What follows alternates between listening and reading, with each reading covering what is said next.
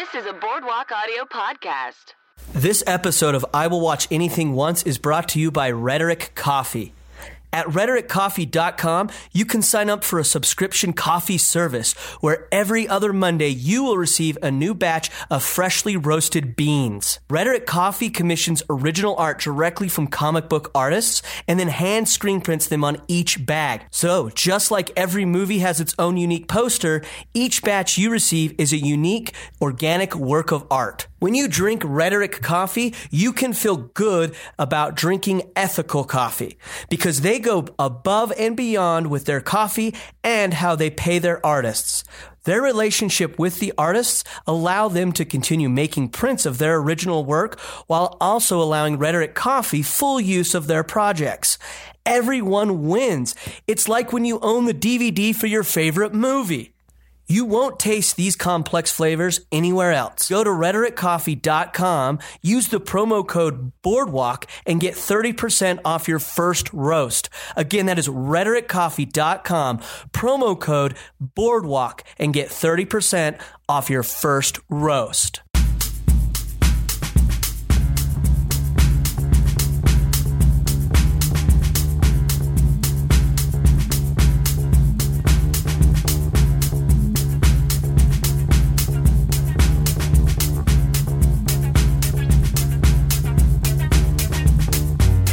Welcome to I Will Watch Anything Once. I'm your host, Mark David Christensen.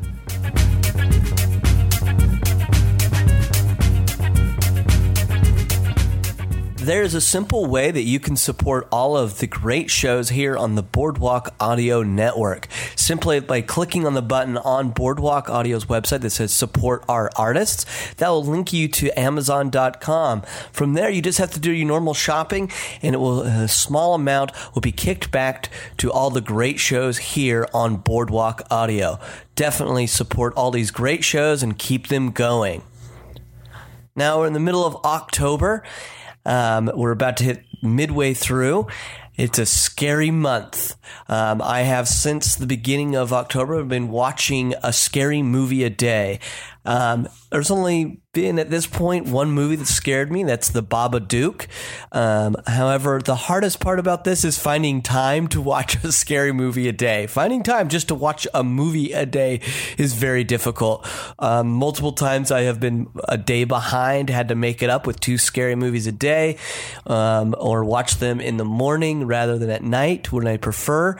But it's a spooky month because of that. So if you have any other movies out there that I haven't posted about, that I previously already watched for what I'm calling hashtag 31 Days to Scare Dave, use that hashtag and tweet at me and tell me what movies, scary movies, you'd like me to watch during this month of October, because I normally avoid those scary movies altogether.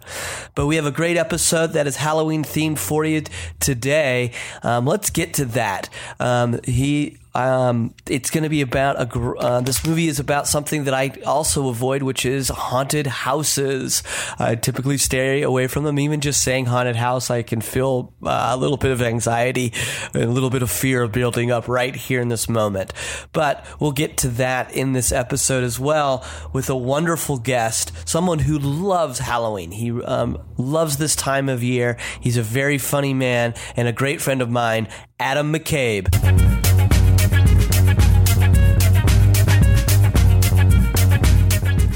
All right, I'm here with Adam McCabe, and we just watched the documentary, The American Scream. Hi, Adam. Scream. Hey, how's it going? I love that documentary so much. It really is great. Real quick, for those that possibly out there have not seen it, that are listening, and since you had seen this prior and I have not, give us a little quick synopsis of The American Scream. Shoot.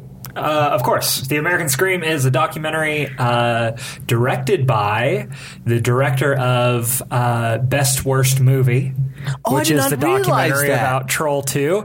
So that also means he was the little boy in Troll 2. So it was directed by the star of Troll 2, who directed another amazing documentary called Best Worst Movie, which is about the making of Troll 2 and why that was such a perfect storm. I honestly think I know this is tangential, but I think I enjoy Best Worst Movie more than I enjoy Troll 2, because you need to see Troll 2 because everyone should. But then to watch that documentary, you're like, oh, this was 100% sincere. And to see every step of the way while making that movie, you're like, oh, that's why that was shitty. That's why this was shitty. That's why this was shitty. It's a great documentary. Best Worst Movie is one of the best documentaries. And then this guy that directed The American Scream directed that. So this is also very well done. He's got a great eye for documentary. Yeah, he really does. He knows how to like highlight just people, like just the humanity of like people that you normally we'll get more into, but like normally that you just kind of label as a weirdo, and you'd sort of like you would stay like people definitely. in your neighborhood that you would probably just, if you saw them coming, you'd either just shyly say hi or you'd walk across the street and go, that's those. Well, I feel the best documentaries do that. My favorite documentary of all time is American Movie, which if you haven't seen the documentary American Movie, it's a masterpiece. I know you have. Yes.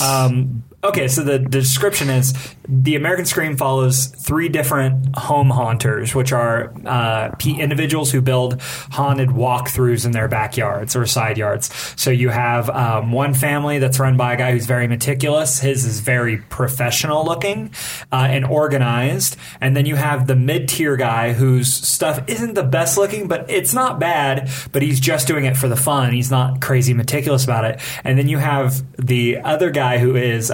it's all men. That's interesting to me. I wonder how many women applied to do it. But the third one is a father and son duo who everything is crappy, everything falls apart, but they still want to do it because they love it. So you get those 3 different levels. You get the top tier guy who loves it, but he's very meticulous and everything looks great, the middle, and then the bottom, the base. And it just follows them from the beginning of Halloween, October 1st, all the way up to Halloween when their haunt opens. So you get to follow them for an entire month as they prepare for their haunted walkthrough. Amateur haunts. They're amateur haunts. So that's, first off, right off the bat, we'll just get into talking about it because I really liked this documentary. It's rare that if a documentary doesn't entertain me, unless it's like off the top of that. Did you ever see the one about the painter that did the Star Wars posters? No. It's a terrible It's a bad documentary. Because it's just boring. Yeah. It's like you hit like moments where they're talking about, oh, this was a hard time in my life, and they don't explore it. It's just like, it's almost like, it's just too much like, we sat down and interviewed people and we cut it together. You don't go, like this, I think a documentary in this guy that I did not know going into this is the same documentarian as Best Worst Movie, is they find a story in there. It's like, oh yeah, there's a narrative that they find. Yeah. It's not just like, I think documentaries can go wrong when it's literally they just document rather than actually through editing and filmmaking tell us a story that they happen to capture. Yeah. They're lucky enough to capture. But The director's name, by the way, is Michael Stevenson. Michael Stevenson. I saw one of the first viewings ever of that documentary because it opened. I'd have to look into the facts, but when my friends back in Utah were running a film festival, I flew back home for it, and that was one of the opening movies that they grabbed. Yeah, because he's from Utah. Yeah, and they shot that movie. They shot it in Utah as well. A lot of that cast still lives there. What town was it in? Do you remember? I cannot remember. Troll 2, because that was such an interesting small town. Yeah. I honestly, I immediately say Vernon, but I'm probably totally wrong. But yeah, like you're saying about just a story unfolding as you, because the best documentaries to me, I agree with you. A lot of them are after the fact stuff where it's like, I think documentaries that don't do an effective job are ones that are like, hey, this thing happened. Here's that story cut together, mostly interviews and the end, versus like watching a story unfold as you do it. The best documentaries to me set out to capture one thing and end up capturing something else along the way. Yes. You know, like your Dear Zachary's or this. Dear Zachary's deadly serious. I haven't seen it, but I know about it. It's amazing. It's absolutely devastating, but it's amazing. Yeah, that's if you haven't seen it, listeners, don't look up what it's about. Just watch it. Yeah, that's but clear your evening. I'll tell you that. Yeah, I've heard it's a movie that it will drain you. Yeah. What I love about this documentary is it's the same thing with American Movie, where like if you watch this and you were young, you would laugh at them, and it'd be a lot of laughing at. But as you get older and you understand like trying to work towards a dream, it hits you differently. There's so much sympathy for these people. Because and empathy. They just have something that they want to do. They want to accomplish. They want to do well. They want people to love it. And you put all this work into it and you don't know how it's going to be received. And you see like the cost of your dream on your relationships, how, other people are affected by your chase for your dream, how it affects your family. And it's such a good window into that. That's what, like, growing older, you watch movies like this, you're like, oh, shoot. Like, again, this would be funny if I was 20, but when you get in your 30s, you're like, oh, this can be depressing. It becomes bittersweet. It is very bittersweet because, you can easily sit back in your 20s and go like, look at all the time they're wasting on this and the money they're wasting. Yeah. And then I'm like, I'm 33. If you quickly turned the camera on me and showed my last 7 years in LA, probably people would laugh at the shit I've wasted money on. Improv classes, acting classes, trying my best to the tears I've shedded over not getting on like a team that doesn't pay me at a theater, or just, you know what I mean? Like, you would laugh at me as well. And that's what the best documentaries do, is let you form your own conclusions. So it will hit you differently at different ages. So just based on where you're at in your life, you can relate to it in your own way. That's where it becomes more like art, where, okay, I'm looking at a painting, I feel a certain thing. The artist isn't telling me what to think or take from it. They're letting me form my own conclusions. The best documentaries do that, where it's like, okay, here without commentary are 3 different people who love the same thing and the way they do it. Okay, do I relate to this guy? Do I relate to this person? Do I think what they're doing is wrong? Do I understand where they're coming from? And you draw your own conclusions. I feel like documentaries should do that. Just let you draw your own conclusion. Yeah, I think you're totally right. Like, one of my documentaries that were totally different style, but have you seen the Koyaanisqatsi like kind of documentaries? No. The first one's called Koyaanisqatsi. It's called the Skatsky trilogy. Okay. And essentially, have you ever heard of like Baraka or any of those? I know. You should check these out. Is it Baraka out. the bad guy, one of the bad guys in Mortal Kombat 2 or 3? Yeah, I think Baraka's Mortal Kombat 3. I wish there was a documentary that I just made you watch a documentary about the creation of one character. One character in Mortal Kombat. His evolution over 2 hours. Yeah. No, but what these documentaries are, they're less following characters. They're essentially just these filmmakers going out and around the world, and they're shooting footage and then they're editing it together. So they're telling it mainly just through visuals and music. Okay. That's essentially what it is. There's some of my favorites, and the second one called Koyaanisqatsi. I remember them interviewing the director, I think on my DVD set or whatever, maybe a Blu-ray. But and what's so interesting is they talk about how they're shooting. There's a scene where they're watching a bunch. I can't remember what country it is because I just don't remember. But they're watching people like kind of clear out rocks, like hundreds of men just clearing out rocks from this mine. And one of them like gets hit in the head and starts to bleed, and they have to make that choice as documentarians. Do we intervene? And you go, we can't. Because that's not what we are. So I think that's part of that, is like you do just have to like go along and see what you find. And I think that a smart documentarian is just lucky enough to like be present when they get that. Yeah, that's why when I hear about like we've had this sort of like, and I guess I hate the word, but a renaissance of sort of documentary in the last couple of years, because we have so much of it now on Netflix and it's available. Yeah. But I see like documentaries that are sort of like, they lack a little luster, because they're just like, well, let's talk about this thing, and it's like, yeah, you informed me, but there was no story. Yeah. Does that make sense? Yeah, it makes perfect sense. It's the people, because technology has made it so. I mean, you and I could walk out the front door right now, and using our iPhones, we could shoot a documentary that looks good. Mm-hmm. I could edit it in chunks on iMovie on my phone and then piece it together and make a film. Anyone can make a documentary. It doesn't mean anyone should. It's just like with filmmaking or anything else, I guess. But that, to me, is the difference between someone who just wants to make a documentary to just make one, or like the people you just described. You think of it almost as being like an anthropologist, whereas like, I'm not to interfere in this. I'm not to interject myself, and you have documentarians who do that well. You have your Werner Herzog, you have your Michael Moore, which I think does it very well. Yes. Where they do put their own point of view on it. So then when you watch it, you're like, okay, this is the subject of blank through a filter of Werner, through a filter of Michael Moore. And you get their version of that story. But it's good because they do it well. Yeah. I've seen horrible documentaries where the documentarian puts themselves into it just to be in it versus like, oh, you're in it for a reason to mine a specific point of view. Or you're pulled into it. Because that can happen too. Yeah, that can happen too. Where you're like, oh, I'm supposed to be. Then you're like, uh-oh, I'm now part of this. Yeah, I have to based on what's come up organically. What organically has got to be the key to it. Because with a documentary, it's real life. It's not plot. It's not something that you scripted. So the best documentaries change over the course of filming them. Where it's like, oh, I noticed that this is coming out strongly. Because I'm sure when they made the documentary for this, they didn't anticipate the wife of the intense guy having to put up with like living in a home she doesn't want to live in, being surrounded by horror paraphernalia all year, having her kids affected by it, the way they think. That was the biggest thing for me in this one. Was the relationship with the wife. That hit me so... like in a way that I was just like, luckily by the end, this had so much heart in it that by the end I understood his point of view, and like he saw it as bringing his family together. But man, I was just feeling so bad for his wife and his kids that were like, you have to like put up with so much, and I thought it was inspiring that like they were so supportive.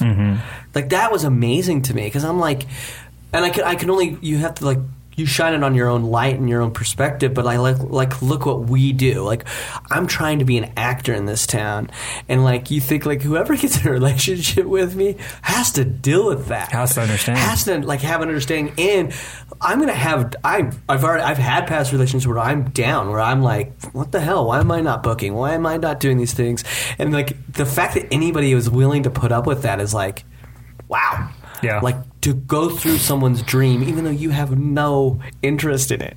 Because her, like you said just now, her life is so, like they talk about that part where they talk about how she had wanted a certain house for her life in her marriage when they got married. Yeah. And he literally sacrificed what she flat out told him just to be in a neighborhood that he could have Halloween. And yeah, he in the movie he wants to buy a house. She has a dream home in mind, and instead he talks her into buying this house that's in a neighborhood where tons of kids would walk through his haunt. Because like he just picked a neighborhood specifically for that. They have a one bedroom house, one bathroom house for like 5 people. I guess 4. It's just a family of 4.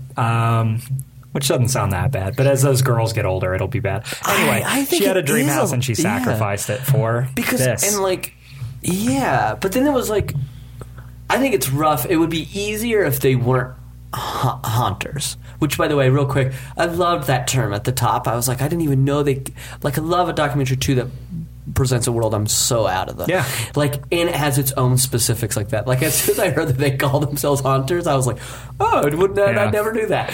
And that was just so amateur haunters, pro haunters. Your pro haunts or your Halloween Horror Nights. Your amateur is just someone's front yard. Yeah, and it could be a scale of like, I just put up something that doesn't move, like a scarecrow, and you could be considered a haunter.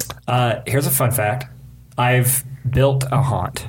Really? Yeah. Back in the day at UCB here in LA, before Comedy Bang Bang was Comedy Bang Bang, it was called Comedy Death Ray. And every year, Comedy Death Ray, still hosted, produced by Scott Aukerman. Every year, Scott wanted a haunted house built into the UCB Franklin Theater for people to walk through before the show started.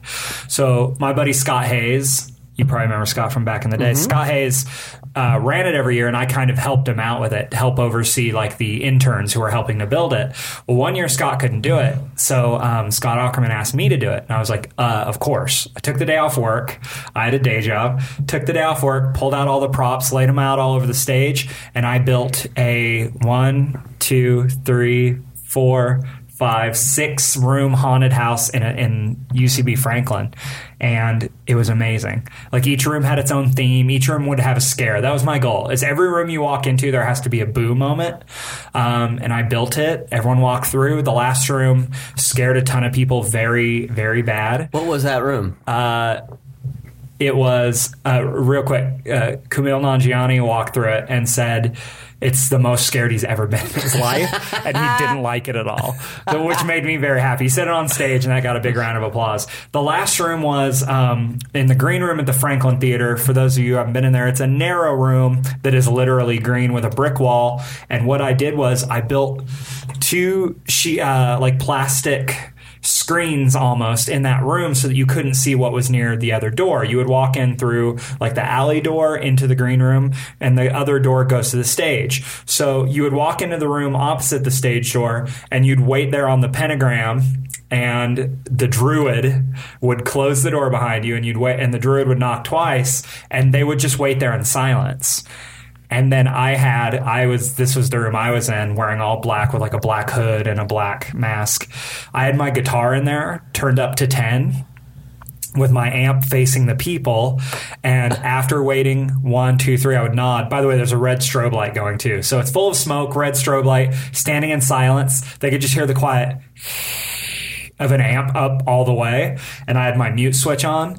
I would hit all my guitar strings and unmute it at the same time, so it was just a loud cacophonous blast of them as a giant man dressed as the devil with huge horns, like painted all red, huge horns, burst through the plastic screaming at him, get out of here, and they like ran up the stairs. But it scared so many people so bad. It scared Mike Mitchell of Birthday Boys, Doughboys fame. Yeah, really bad. Yeah. What year was this? Oh God, I'm just curious. Man, this was probably 4 or 5 years ago. Because I'm wondering I'm just curious if I was in town. I wouldn't have gone through Probably it. like 5 years ago. You wouldn't have gone through it? No. I was going to get to that because I wanted to ask. Okay. We'll get to that because you did Halloween. Was that the only haunt you've ever been part of? Or Halloween, did you have haunts in your neighborhood or anything like that? We had people who did we had one guy who would do yard displays where there were animatronic yard displays, and we'd all go look at that. But then I grew up in Bakersfield, California. Campus Life, which I believe is a Christian rehab program, would do a thing called Scream in the Dark every year that would raise money for Campus Life to get Christian people off of drugs. And we'd go through that every year, and it scared me so much. It terrified me. But you had to go because everyone in school went. So you had to go and say, I was brave, I went through it. Right. So I did that every year. Those were my two.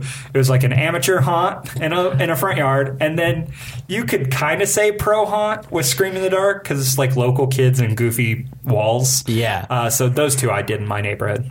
Okay. Because when I growing up in Utah, Sandy City, I remember our neighbor, a guy named Steve Johnson that I grew up with. His dad would always do like a minor one where he would like do something. It would be small, but he'd end up being something and scare you if you went to get candy. And I would never go to the porch. I refused to go to the porch. I hated that. And then our church occasionally would do a haunt. Whoa! Actually, our church. I remember them doing one at this.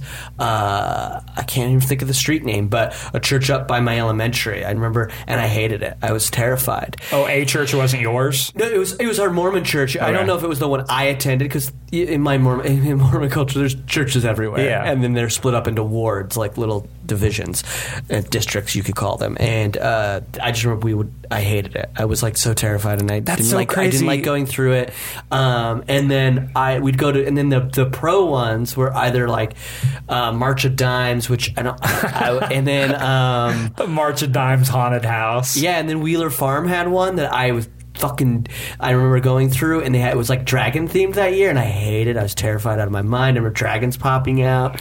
I hate haunted house. I could say right now, Adam, I have not been to a haunted house for probably over 15 years, and it's because I'm terrified of them. Like, and I'm not ironic. Like, I'm not saying that ironically or like I hate them. So you don't have fun at all. It scares me. I'm a grown man that like doesn't like being scared. Would you? And they're terrified. If the timeline worked out for you, and I was, because I go to all of them every year. I go. If I were to find one for you to go to with us, would you go? just to see what it's like, isn't it? It would, yeah. I mean, I'm saying that with such reluctance. It will take a little persuasion, but you might be able to get me to go. Okay. Because my friend James Mulholland, you know him, James, right? He wants really bad me to go to that Queen Mary thing, and I'm like, oh, maybe. That one's one of the worst, in my opinion. Really? Yeah. They oversell tickets. They crowd you in. You're back to back with, like, you're up to the back of the person in front of you. See, that's the other thing the listeners have got to understand. I go to a ton of haunts every year, so I am a huge fan. Like, I just went to Horror Nights. I just did a horror-themed escape room last night, and I might go to Knott's Sunday night, which I'll be texting you about. All right. But I love them. It's so funny that we're so opposite because I saw just recently, like, the billboards and, like, in the bus, like, the bus, like, bench ad. Bench ad. There's a bench ad. I was in somebody's car recently getting, like, a ride home or something, and I saw a bench ad for Hollywood, and I looked at it, and I'm like, not doing that. Like, I viscerally just get scared. Like, I immediately am like, it starts to stress me out. Okay, well, lay that on me, because here's the thing. Here's what I want to ask. You're an articulate, intelligent guy, so I want you to try to formulate this into words for me. I don't get scared whatsoever. Like, I have zero fear. Why do I jump? Because the sound is loud and someone pops up where previously there was no one. That's what scares me. Nothing really messes me. So I want you to explain to me, if you look at this bench ad that has what you know to be an actor in makeup, that's all it is, dressed as a bride with, like, dead eyes, what is scary? How is this affecting you? What do you think? I think because and this will actually be out when I'm watching a scary movie once a day in October, starting tomorrow. Okay. I give over to realities. Like, that's what's fun to me is, like, if I go, so that's why I think I love movies so much, is I like it to give over to what reality it's presenting me. Yeah. Therefore, I know I'm going to play into it. That sounds weird, but I'm going to, if I go to a haunted house, I'm going to play into it. Therefore, I know I'm going to get terrified. Two things. One, I'm jealous that you could do that. I'm so jealous you could do that. Because I do try to do that, but the only time I've ever been able to achieve it is when I was very, very high and went through one. I was finally able to be like, what I did right before I walked in, I was like, what if this was real? And I had one of those, like, existential high thoughts where you're like, it felt like a Grant Morrison Super Gods chapter where he, like, takes all that mescaline and sees God. Where I was like, what if this is real? And walk through, and it scared me. It did. It managed to do it. But how can you how does that apply to, like, seeing a picture of something? If I were to hold up, like, a picture of, like, a dead bride, it would scare you? I don't think so. I think it, for some reason, it's the experience of the haunted house.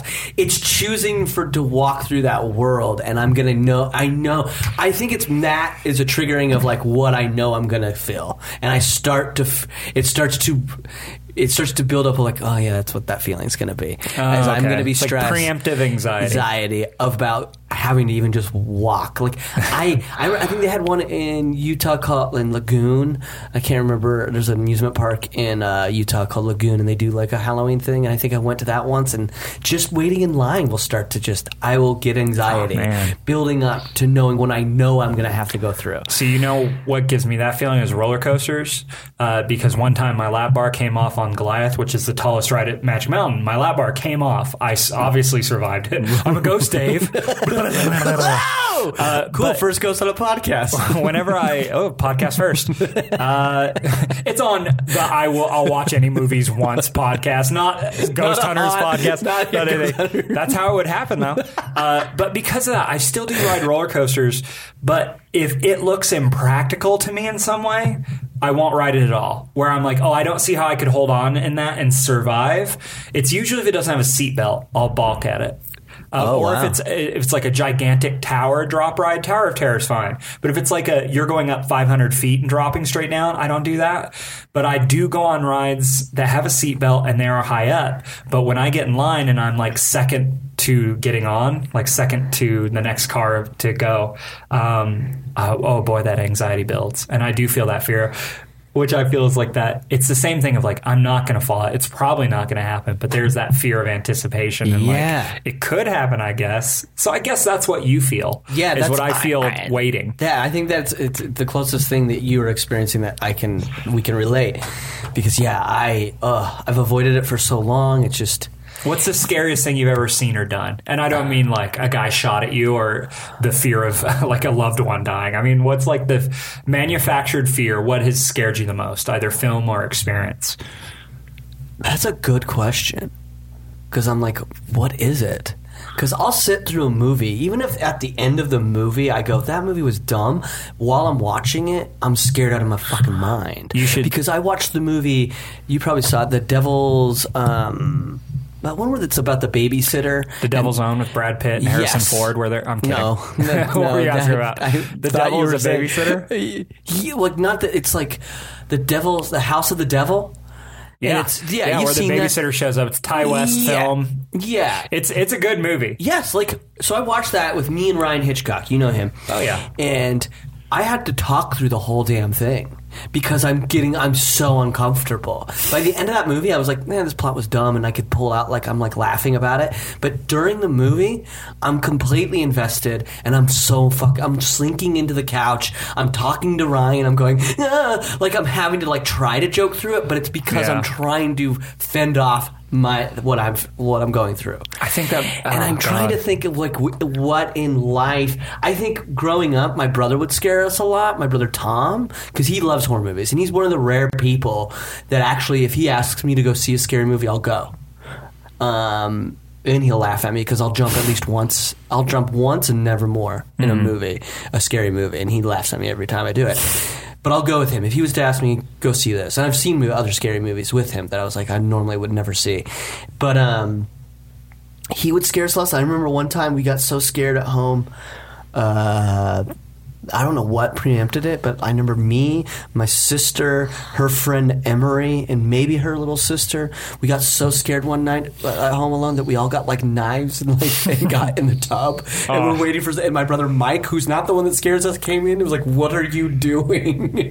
Three things based on what you talked about there that came up that remind me. One, I think House of the Devil works because it...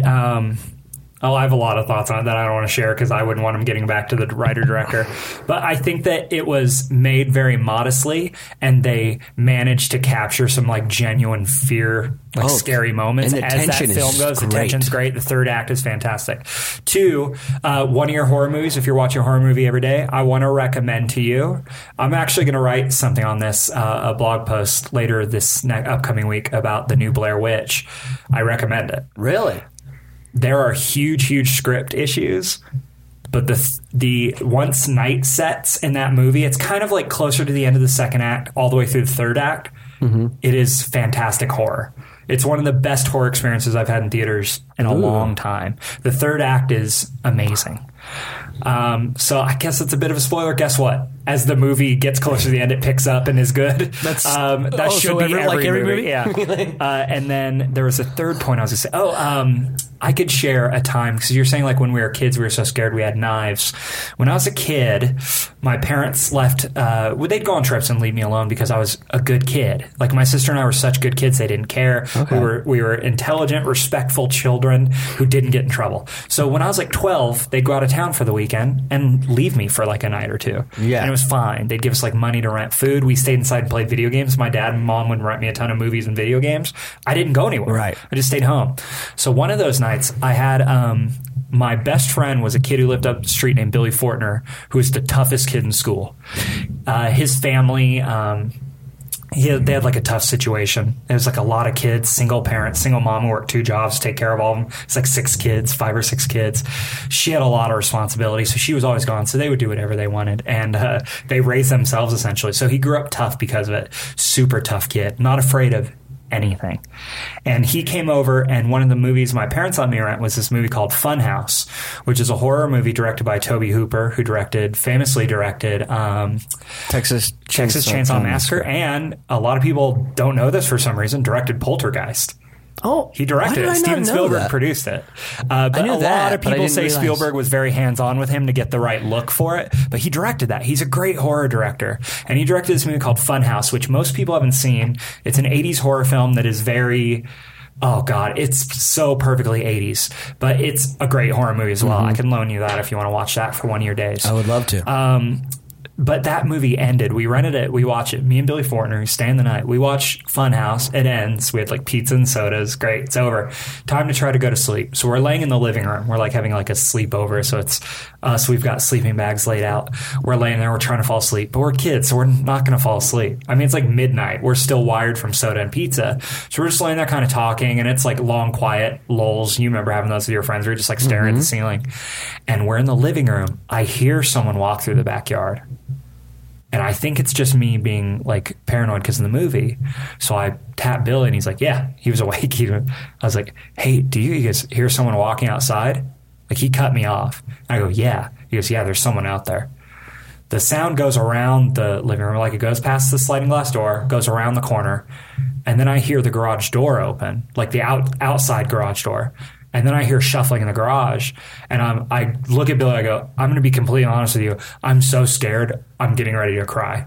And he goes, don't worry about it. He's like, don't worry about it. I'll protect you. Do you have like a bat or something? I was like, yeah, of course. I gave him a bat, and I handed it to him. We stand in the kitchen, and the garage door handle rattles several times. Someone's trying to open it.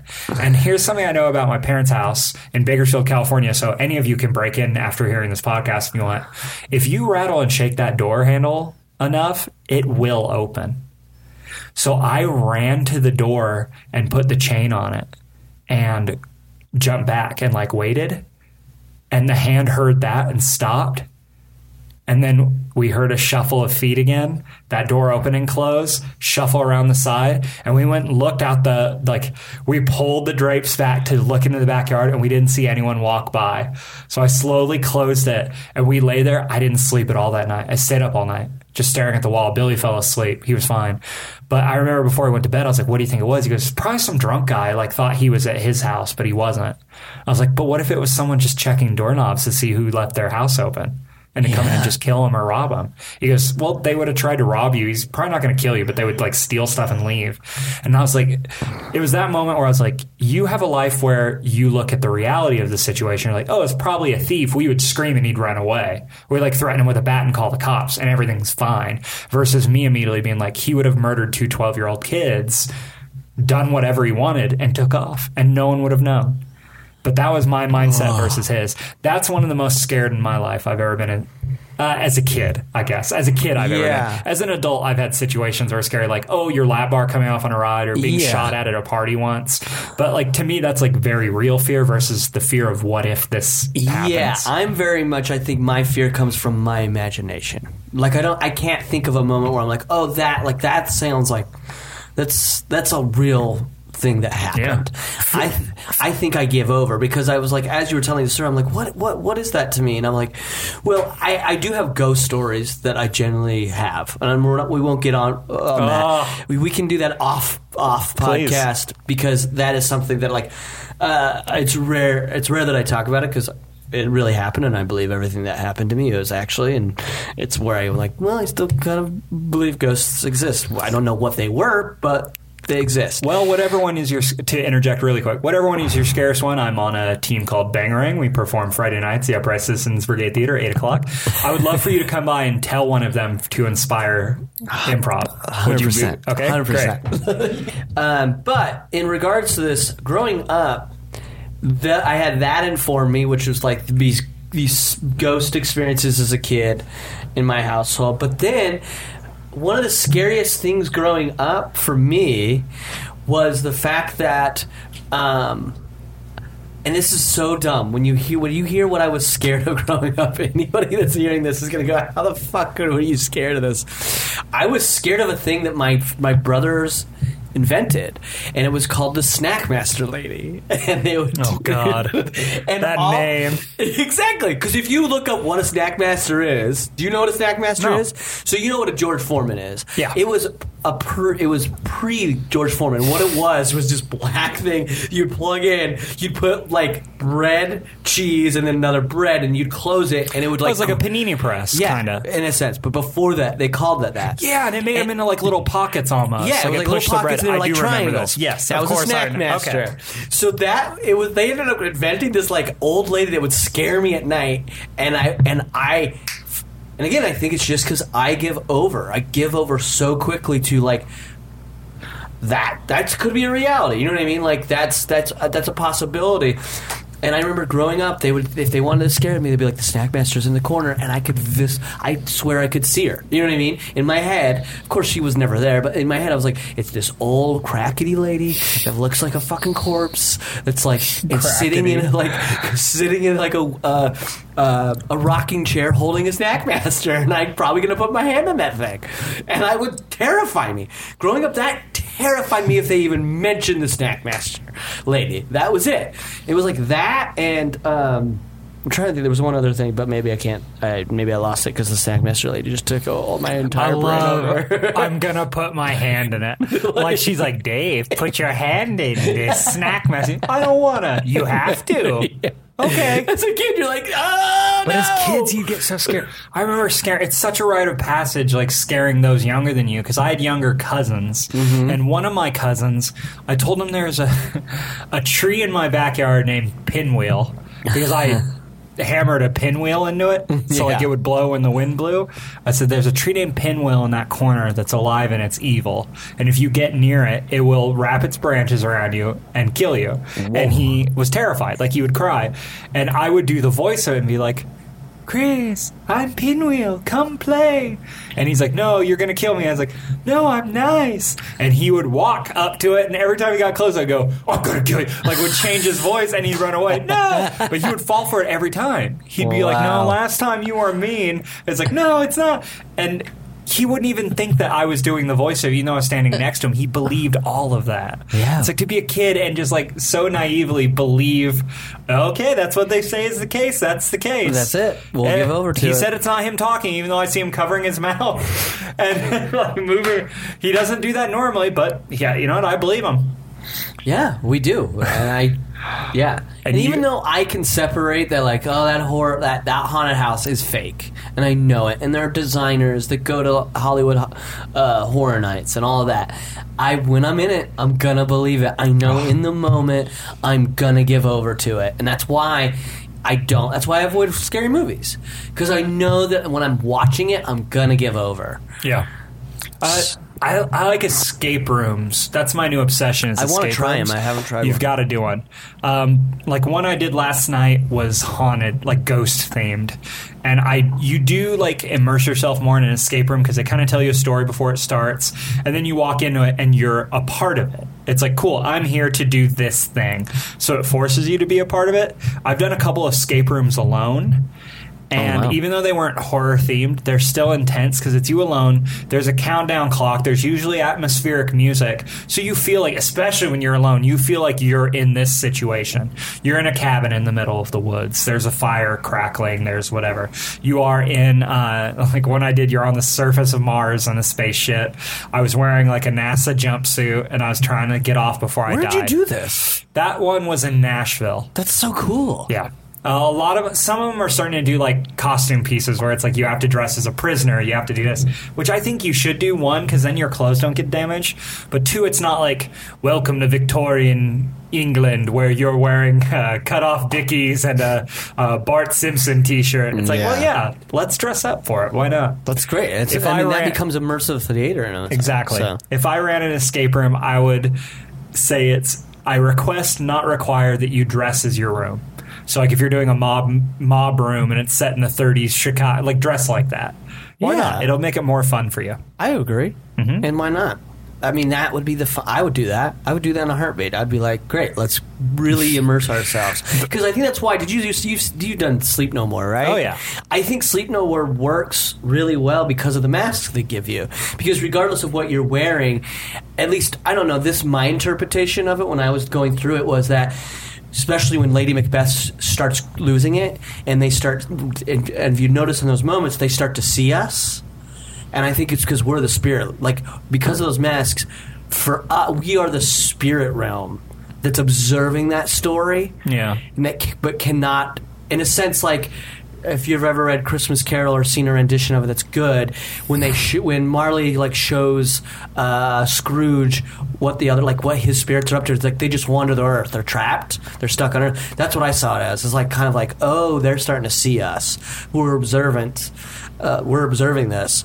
So it's like it works. It's like it doesn't. I'm not pulled out of it because I am already separate from it. Whereas like something, if you were to do.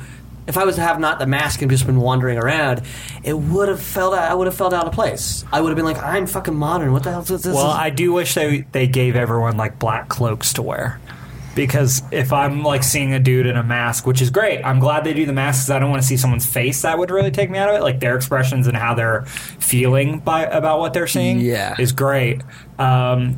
I also don't want to see like a Hurley shirt. A guy out like in a Nike jumpsuit that's like fluorescent. It's like, let's just put like if you went with Oscar Montoya, you'd be like, I could see Oscar everywhere he goes. Really bright. If you haven't done Sleep No More, listeners, it's an immersive theater experience in New York that is based off the films of Alfred Hitchcock, Macbeth, and noir aesthetic. Yeah. So it's the Hitchcock influence is a lot of like the aesthetic. And it has great dancing in it. That like choreography. Dancing, choreographed fights, nudity. So good. Blah, blah, blah. I had the experience where Lady Macbeth got out of the bed and I was the hand she had to use to get out.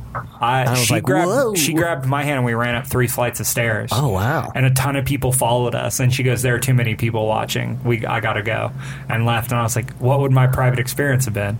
Because they'll pull you into little private rooms. One private experience I did get, one of the witches, the 3 witches, they like, at one point they pull off, well, never, I don't want to spoil it. I was pulled into a room. Right. It was a private room with one of the witches and a fake wall. Like she opened a fake wall, we jumped in, and she closed it behind us. And I'll just say what happened because not everyone gets to experience it. I'll tell you mine too. And she walks up into it's a tiny room, very hot, lit by a makeup mirror with like bulbs around the mirror. And she's staring in the mirror, just like long blonde hair, and she pulls her wig off and she's bald. She has a shaved head, and she like reapplies her lipstick. Like looks at herself in the mirror, is working up to tears. Tears are coming down, and she looks at me, pushes me against the wall, and like licks my neck from the base of it all the way up to my ear, and then bites my ear, and just stands next to me, breathing in my ear for like a minute, and then throws me out of the room and slams the door behind me. Wow. And everyone like looked at me because you don't want to talk to each other. Yeah. You can't. Yeah, you're not. So they stared at me, and then other people like tried to push it open, and I shook my head no, and they walked away. Wow. Like I let them know like you can't go in there. It's one thing. Yeah. What was your private experience? Do you remember on the top floor? I think it's the same floor as the asylum. Yeah, there's 3 floors. There's that wood, like the woods area up there. Oh yeah. And there's like a wood hut. So. People have told me that there was those experiences, but I was like, I don't know if I'll get it. But I walk up, and somebody comes. As I'm walking, I see somebody come out of it, and I'm like, I'm going in that hut. I don't know what it's going to take. I'm going. So I just stood outside that and looked at where I could possibly see a window. Next thing I know, I don't even know how long I waited. It had to be over 5 minutes, possibly 10. And whoever's in there opens it, looks directly at me. We make eye contact. She closes the window, opens, and she beckons me over. So I go into the hut. I get into the hut. She closes. You can barely see in what's going on. She sits me down, takes my mask off, then pours me tea, proceeds to spoon feed me this tea. Then after that, going to like kind of like palm reading, but just touching my palm, tells me this crazy story about a boy who didn't like an orphan boy that didn't like living on Earth, so decided to go to the moon. Got to moon, found out it was built like out of shit or something. It was just a facade. Then came back to Earth, and everything had gone wrong on Earth. And it was just this weird, dark, depressing story. And then something startled her, and she jumped forward and like grabbed me. And then in my ear it was like I can't remember. I wish I could remember something of the blood. Then proceeded to put my mask back on and sent me on my way. And I was just like, whoa. Yeah. And if I didn't have, I loved everything about that, but that was like that extra level of like, what the hell? You know what I mean? Like, it was so personal. Yeah, I forgot to mention that she took my mask off too. Yeah, it's like whenever you get those private encounters, they pull your mask off. Yeah, because I think it makes it. It just takes it to that next. You get pulled into their world. Yeah. Because with the mask, you're separated. It's so interesting. So to bring that back, I want to. We're speaking about this highly. Wait, hold on, really quick. Did it scare you? Sleep No More? No, I thought it was going to. When we were going up the elevator, because I weirdly was in there with. Oh my god. Guy that did his own immersive. Why can't I not think of his name? He's a comedian out here, and he did the millennial. Moses Storm? Moses. We ended up in the same elevator together. We just could recognize it, and he was the guy that got pushed out on the top floor by himself. Okay. So when I first walked out, I was like, my brain went, "Is this like a haunted house? Am I gonna get?" And then I slowly realized, no. And I didn't get scared. There were so many times I was just wandering by myself into rooms. I was like, "What? I hope something comes in here," and then it didn't. Like, there's that weird interrogation room that's on one of the floors, and if I ever get to do it again, I'm going to go to that room and wait to see if something comes in. Because I would go in there and I was like, something has to happen in here. They play something really loud in there. Really? I saw someone get close in there and they shut the door and something really loud came on and light poured out of the door. Whoa. I was like, whoa, that's probably... I hate loud noises. That's the thing that scares me is like loud noise. So that would have bothered me. Right. So what were you going to say? So we're talking about all this. So bring this back. Like, we're talking about this highly... elevated theater experience that's in New York, and you have to travel to New York. You have to pay... I was lucky enough that I got sponsored by somebody that took me to it. Cool. Jacob Pitts. Okay. He's like, I'm just going to take you to this. Nice. Which is one of the greatest things he ever did for me. Jacob Pitts on Justified, fantastic character. God, a fantastic actor. And so it's like $100, but if you pay, it's like over $100 to experience this. Bring this back. This is what these guys. This documentary is displaying that, like, these people that want to give you a similar experience. It might be Halloween. It might be kitschy, whatever the word is. Like kitschy. But like, they're trying to give you that kind of experience without having. They don't have the budget that these theaters have, or you know what I mean. They're not saying you have to fly. They're trying to bring it to their own communities. That's what we really end on, and it's beautiful. Yeah. Is that these guys are like, I just want to bring a community together, and I'm doing it through a haunt. And it's all free. Like, they make that point. They're like, we're not charging for this. It's all free. It's just an experience. And the thing, one of the things they touch on is, like, I'm making memories for people. One of the most poignant lines in that to me, and it kind of makes me think of, like, my comedy and all these free improv shows I do, or sketch shows where you put all this work into it, memorize, buy costumes, stage it, do all this, is he says, they may not remember me, but they'll remember what I provided them. Yes. It's like a certain, it's like, oh, I saw a show. It was really funny. It made me laugh a lot. They'll remember a moment. I made someone very happy for an hour. Yeah. Cool. What a power. What a powerful thing to be able to give to people. Somebody. Yeah, and it's a thing. It's a giving. It's a very giving thing. Mm-hmm. You're just giving his time and giving it away to let somebody else experience something.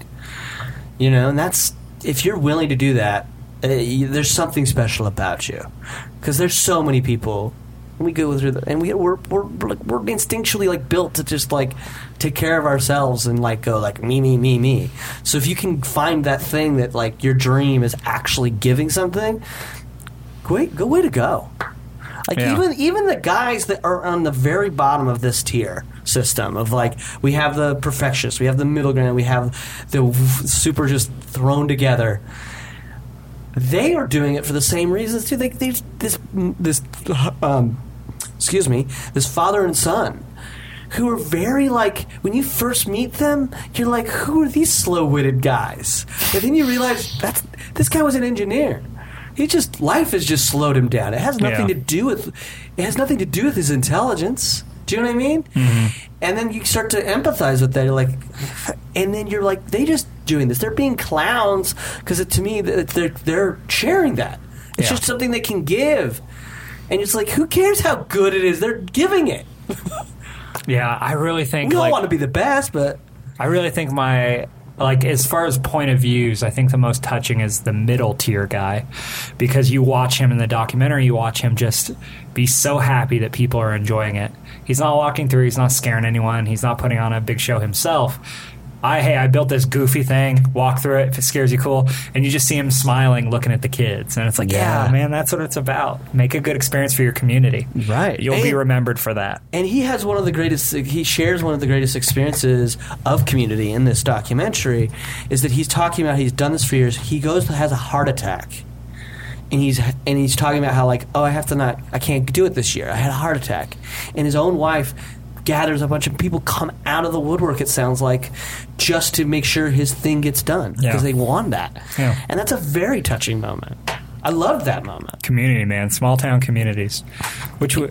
Oh, no. This is going to get to it. I was like, which we lose a lot of living in Los Angeles, because everyone is so, like, sequestered and individual, versus, like, there could be a community. Like, we could do stuff like that. Why not? You could. It's harder here, though. It is very harder. We both grew up in small towns, so we know what that feels like, to have, like, that community. Yeah, when you find your own community, it's a big deal. Mm-hmm. Making people happy. I love it. I love everything about their haunts. I love the shitty stuff. Like, I would go to those. There are, by the way, amateur haunts in LA. It's like, I went to one in a backyard last year in Burbank. It's like a guy's whole backyard was converted into it. It's so fun. What was, like, his theme, or did he... Every room had a different theme. Okay.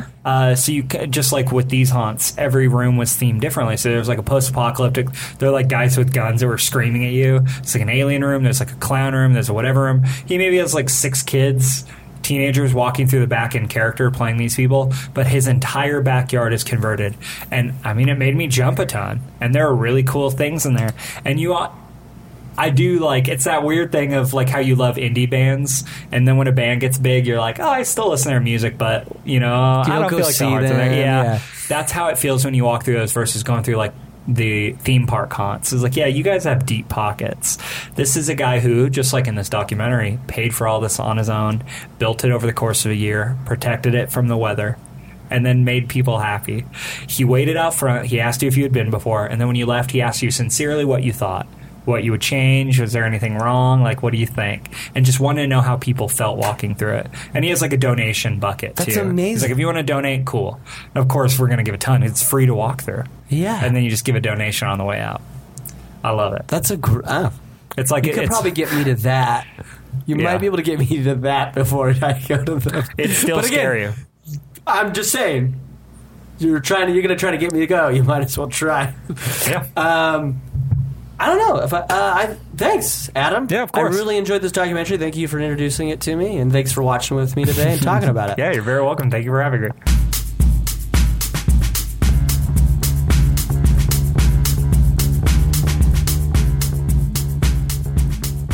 If you want more from Adam McCabe, you can follow him on Twitter at Adam S. McCabe. As well as you should check out his YouTube channel, Pitiful Creatures, for great sketch comedy and sketch characters. I've had the pleasure of actually being in some of those, but every one he puts up is always guaranteed to be funny. So check that out on YouTube, Pitiful Creatures. As well as you should head up to Upright Citizens Brigade in Los Angeles, the UCB Franklin location, every Friday night at 8 p.m. to check him out with his great improv group, Bangarang Presents The Weekend. It's always going to be a wonderful show. They always have great guests that give monologues, and then they improvise off those. Recently, along with 2 other people, Marcy Giroux and Santina Muha, we were able to tell ghost stories and watch Bangarang improvise off those. It had been a long time since seeing them play, and it was such a treat. Definitely definitely check out Bangarang at the Upright Citizens Brigade. It's a wonderful and always guaranteed to be a funny, delightful time when you see their show. And thank you again for listening to the podcast. Please follow the podcast on Twitter at IWWAO, as well as Instagram and Snapchat at IWWAO, as well as we have a Facebook page you can follow, and or Tumblr if that's your thing at iwillwatchanythingonce.tumblr.com. And if you have any movies out there that you think I should watch for this month of October, you can send a tweet at me using the hashtag 31 Days to Scare Dave. I'm trying to get scared with all these scary movies that I normally avoid. So definitely please send that over. And please go to iTunes and subscribe, rate, and review. More positive reviews and ratings, and people subscribe will bring more listeners to the podcast, and I would really appreciate that. So thank you, and remember, if you haven't seen it once, you can't complain.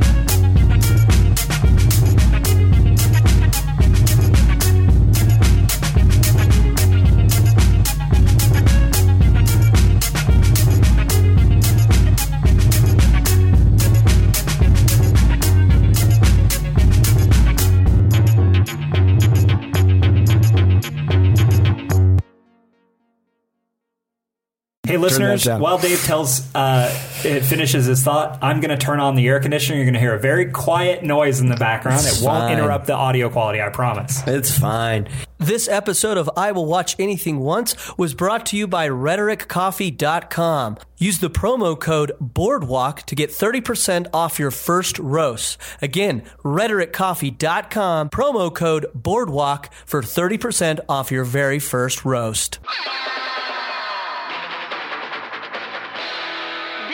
A Boardwalk Audio podcast. For more information and shows, visit boardwalkaudio.com. Don't forget to rate and subscribe now.